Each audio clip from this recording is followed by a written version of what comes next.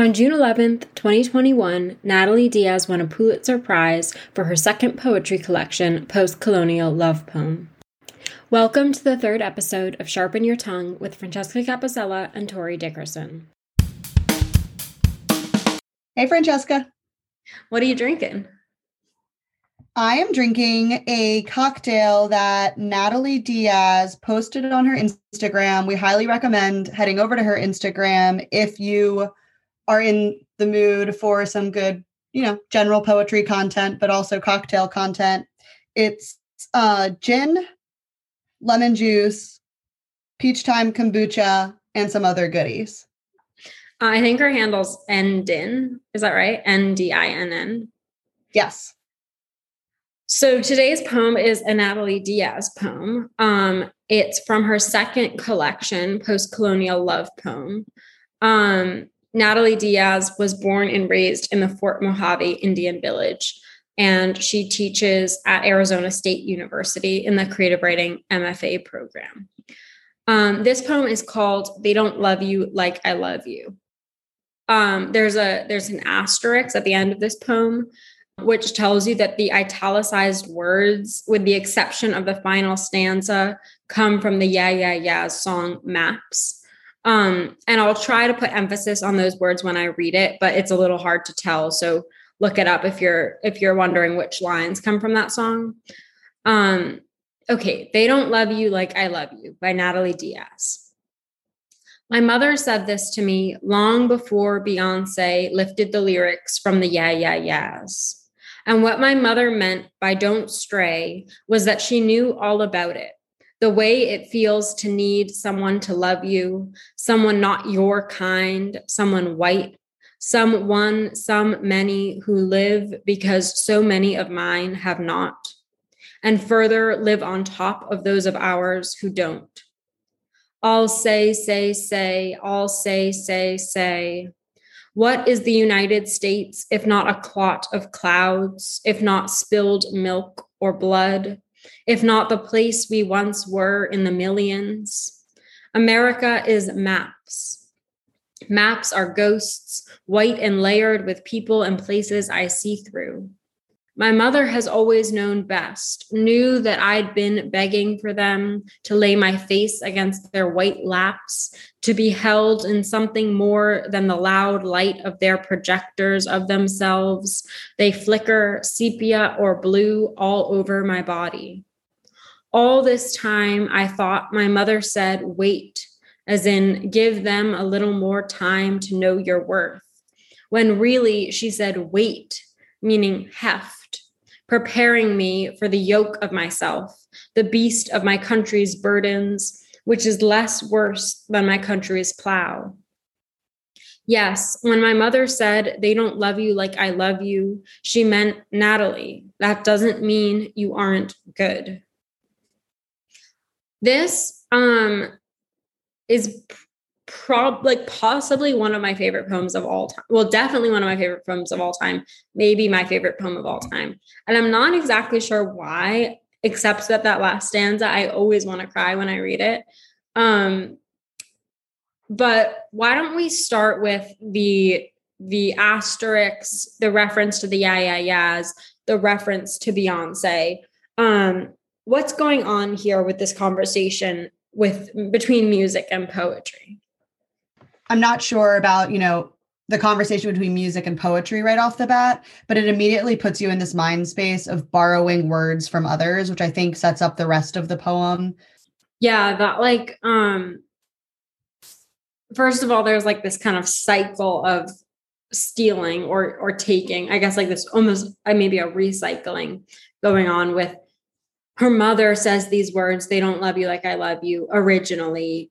And then the Yeah Yeah Yeahs say them. And then Beyonce lifts them from the Yeah Yeah Yeahs. And then Natalie Diaz, the poet, who it seems is also the narrator here, is then lifts more lyrics from the Yeah Yeah Yeahs. So there's the kind of the phrases of this poem have been used and appropriated more than once in multiple contexts, which I think is says something powerful about how art is often in conversation with other art or is reworking other art.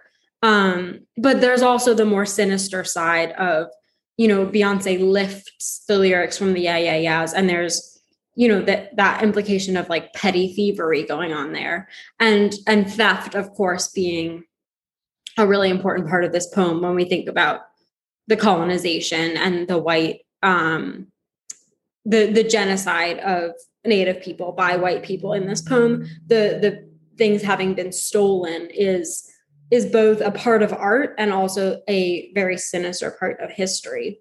I'm also just thinking about that word lifted, which is such an interesting, it's not that Beyonce stole the lyrics, it's that she lifted them, and we have that weight come in later, the heaviness, the yoke. And so the idea of lifting, of everything being difficult to carry almost is there from that first stanza. That's really interesting. And also, in addition to all of your really great points about how it sort of, sets us up to really consider what is owned, what is stolen, what is lifted in this poem, it also sort of marks it from the beginning, for me at least, as a really contemporary poem. Allusions are obviously a really prevalent device in all forms of art, literature in particular, and poetry in particular, but rather than, allusions to Dante and T.S. Eliot's work, this is an allusion to pop culture songs that many people reading this poem would be familiar with. And it just sort of, I think there's something really cool. I think it puts you in that headspace right away of, though there are elements, very important elements of history and acknowledgement of the past in this poem, there's something current unfolding in this problem as well. Yeah, that's such a good point. Let's talk about Beyonce and the Yeah, Yeah, Yeahs. So the Yeah, Yeah, Yeahs, this reference is to this song Maps, which has the repeated line, "They don't love you like I love you," in it. And from what I've read about it, it has a kind of famous music video. And apparently the person who the song is about, it's kind of a sad love song asking someone to stay is sort of how I would characterize it. And it's the person who the song was about was supposed to be at the music video recording and wasn't. And so apparently the performance that the lead singer, Karen O, gave is supposed to be incredibly touching, because it's both like she's performing for the camera, but there's also this genuine sadness going on. And apparently she cries in the music video, and apparently it's a natural crying. And whether that's true or not is like sort of beside the point. That's the lore of the music video, is that it's melding reality and art together. And then beyond the Beyonce song that this references is a song called Hold Up, which again, just holding up, lifting, carrying, yoke, weight, there's that again there.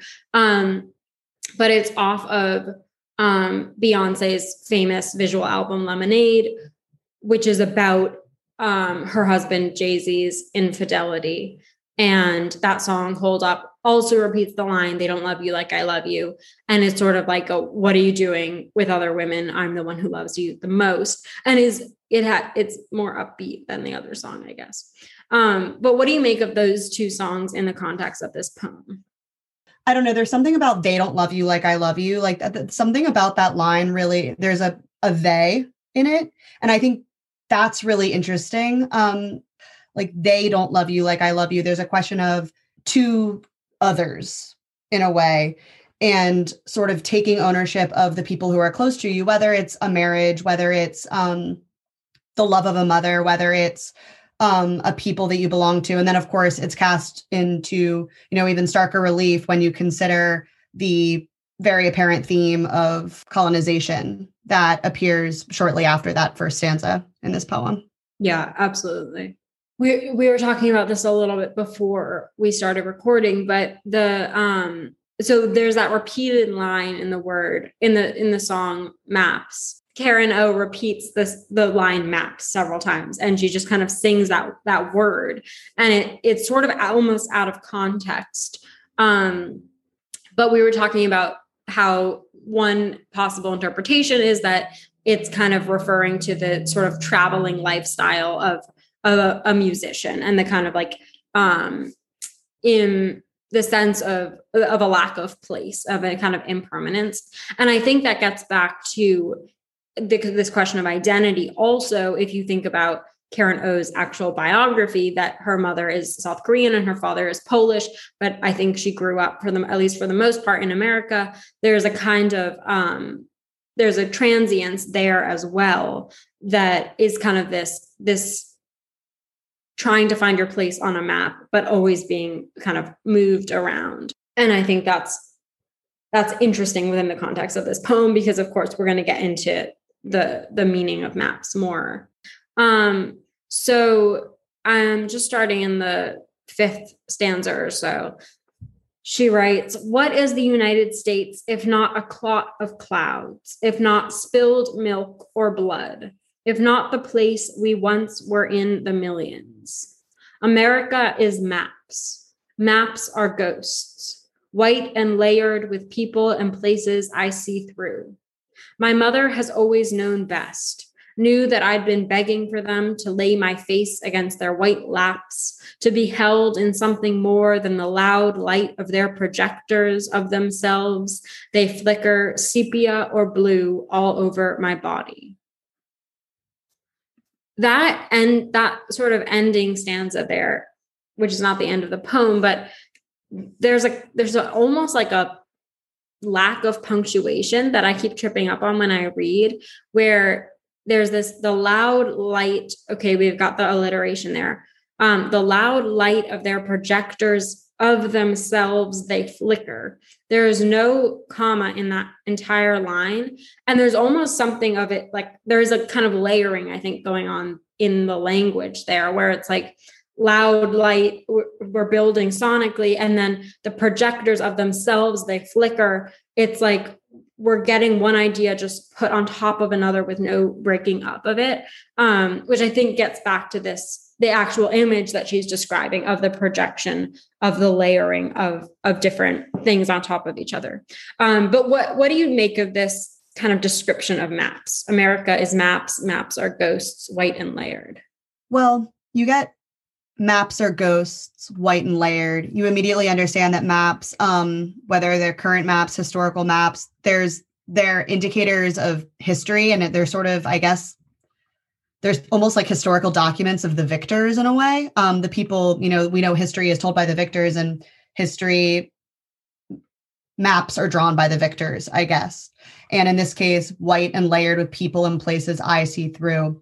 It's that colonization, and she's creating this really wonderful transparency, a clot of clouds, spilled milk, blood. She goes right into it. She's like, this is the result of a violent conquest, a violent, like a terrible genocide that resulted in these maps. But I see through them to the original, which was my land, my people, my history, my mother.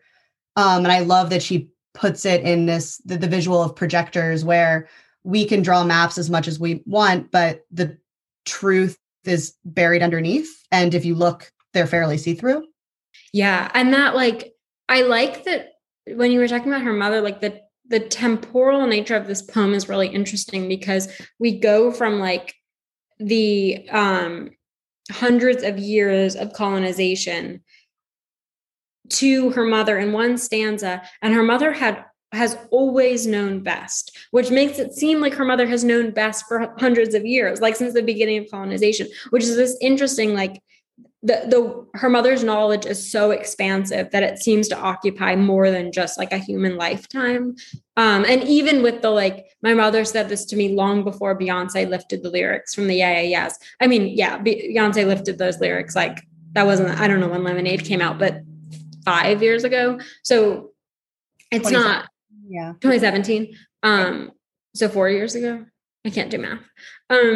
So like, yes, it makes sense that her mother would have said that beforehand, but it even feels like her mother said those lines before the Yeah, Yeah, Yeahs. Like it seems like her mother has always said those lines. Like it seems that knowledge is really kind of infinite and I don't know, timeless. And then also those images that you were talking about, the clot of clouds, the spilled milk, so often in white or Western literature, the like whiteness is associated with beauty or positive images or purity, clouds, like things like that. And darkness or brownness or blackness is associated with negative imagery. And she really gets at the grossness of whiteness. I feel like here, a clot of clouds. I mean, clot is just such a disgusting word to me. And clouds are beautiful, but then when you get a clot of them, they're not so beautiful. And there's there is something, I think, a little bit grotesque about whiteness in this poem. And the whiteness obscures. A clot of clouds obscures a blue sky. Spilled milk obscures whatever I guess it was spilled on. And then she brings in the projectors of themselves. They flicker. It's the whiteness is, it's a projection. It's this overlay over the real maps that obscures reality. It obscures, I would imagine, it absolutely indigenous history, and it also obscures the land itself. I also like how, obviously, what is the United States, if not a clot of clouds, is an incredible line, but the use of the word clot, too, calls back to blood and genocide, and that really intentional wording. Yeah. And the projector, I mean, that's so, when you use a projector, you project video, right? Which is like presumably some kind of art. And it also goes back to like the music video that we talked about at the beginning, like the ways that there's all these different media at play here.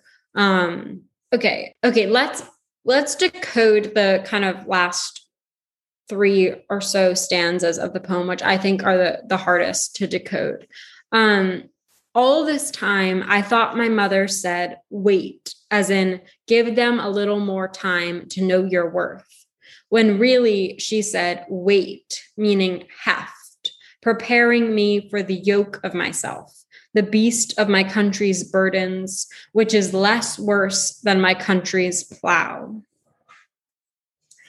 Let's just map out that image for a second. So we have 3 things going on, and it's all describing this image of like a plow being led by a horse or a mule, and the yoke being the tether attaching the animal to the machine, sort of, which is, I mean, kind of an interesting idea. Anyway, so there's the yoke of myself, which I think is the weight of the poet, of the poet's life, of the poet's history, of the poet's community. And then there's the beast of my country's burdens, which seems to me to be the ox or the mule or the donkey or the horse.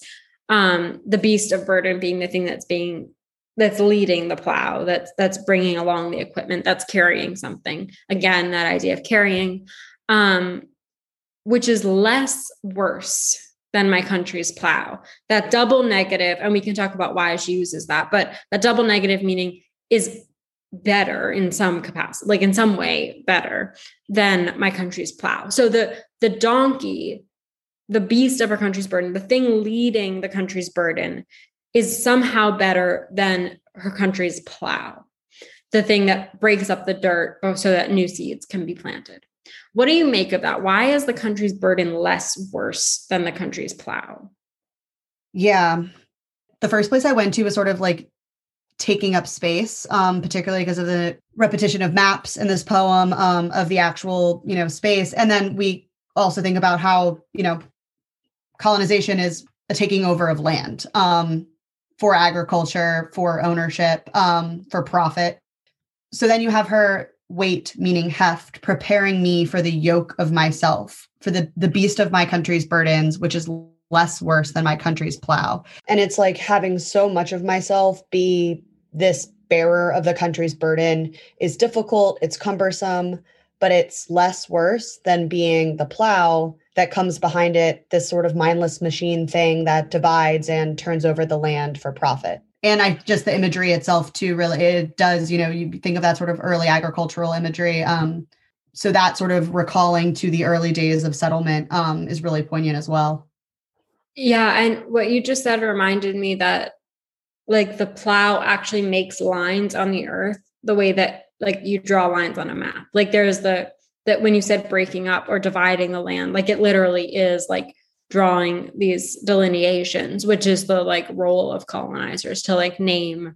I mean, to use words, right? Like to assign meaning, to project, to draw lines. Like, yeah, I think that's really good. And then also just thinking about like the actual labor of agriculture, which like, of course, was done primarily by enslaved people. Like it wasn't done, including, I think in some instances, Native people who were enslaved. It wasn't done by, I mean, it was done by animals, but it was also done by lots of people who were treated like animals.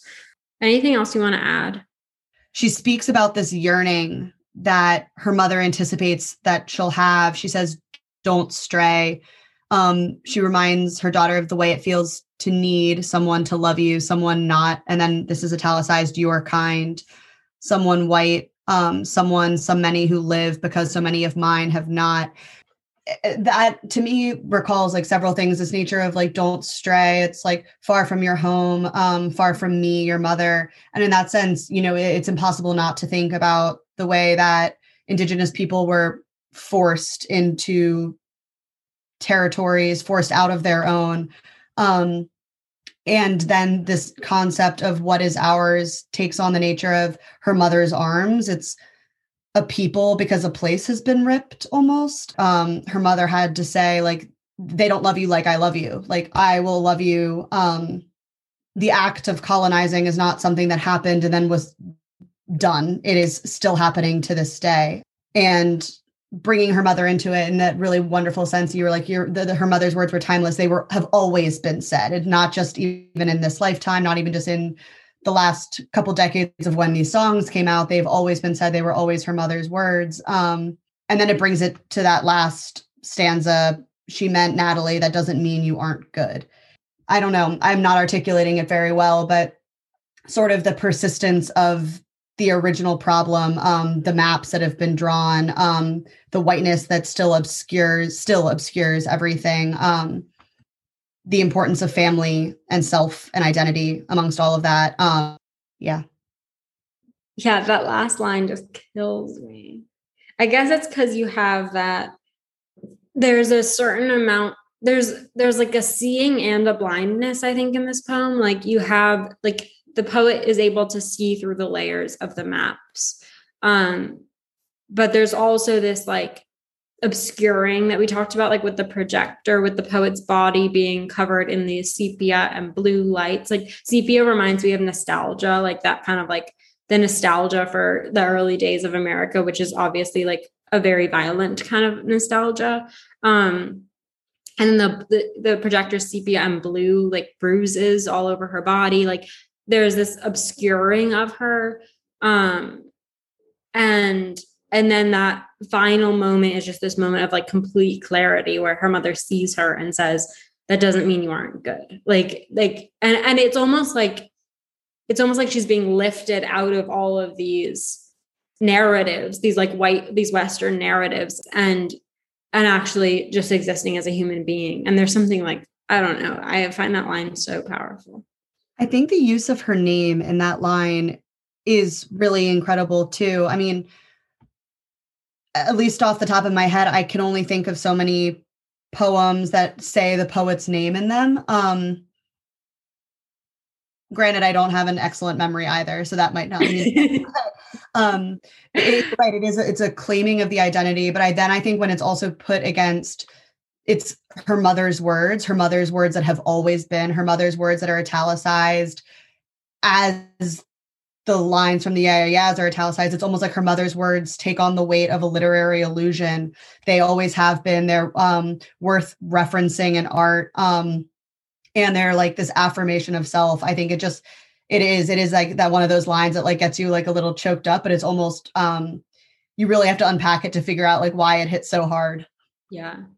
Yeah, that's so true. And that she's named like I love what you said about the mother, like it being worthy of illusion and it becoming the song. Like we're no longer quoting the song, and that it becomes like its kind of own song. And then that we started with, in the first stanza, we get my mother, Beyonce, and the Yeah Yeah Yeahs. And in the last stanza, we get Natalie. We've come to the point, we found the poet kind of by the end of this poem. Yeah, she's almost like drawn us like a map to herself, and gotten rid of the oppressive maps, and is sort of her own identity is mapped by Beyonce, the Yeah Yeah Yeahs, and her mother, which I love. I love this poem. Francesca gave me Natalie Diaz's post-colonial love poems for my birthday, and I just fell in love with her work. And this one is so amazing. Definitely up there for me as well, and really wonderful to talk about. So thank you, Francesca. Thank you, Tori. Yeah, Natalie Diaz is one of my favorites. And her first collection, which is called When My Brother Was an Aztec, I think, is freaking brilliant as well. I teach some of Natalie Diaz's poems from When My Brother Was an Aztec as a sort of 13 ways of looking at a blackbird, because she's tackling her brother, and specifically her brother's drug addiction, but she uses such different imagery and metaphors in each poem that it's almost like it's a really an exercise in like seeing from different perspectives. So that's worth checking out as well. Tori, what are you reading? I am reading The House in the Cerulean Sea by TJ Klune. So fun. It was also a recommendation from Francesca. She is the source of much of my reading, and it is nothing short of a delight. I highly recommend it to everyone out there. It's just so like much pure joy. It's like the perfect pandemic read, I think. It's excellent. Heaven. How about you? What are you reading right now? I'm reading Andrea, I don't know how to say their name, Lawler's Paul Takes the Form of a Mortal Girl, which is freaking amazing. I'm reading it really slowly, and it's just divine. And I'm finishing up Invisible Man for my adult literature class. Still think that Invisible Man is the most underrated book of all time. It's so brilliant. I love it. It's probably one of my top 5. Amazing. I still need to read that one. Okay, everyone. We hope you enjoyed, and we'll catch you all next week on Sharpen Your Tongue.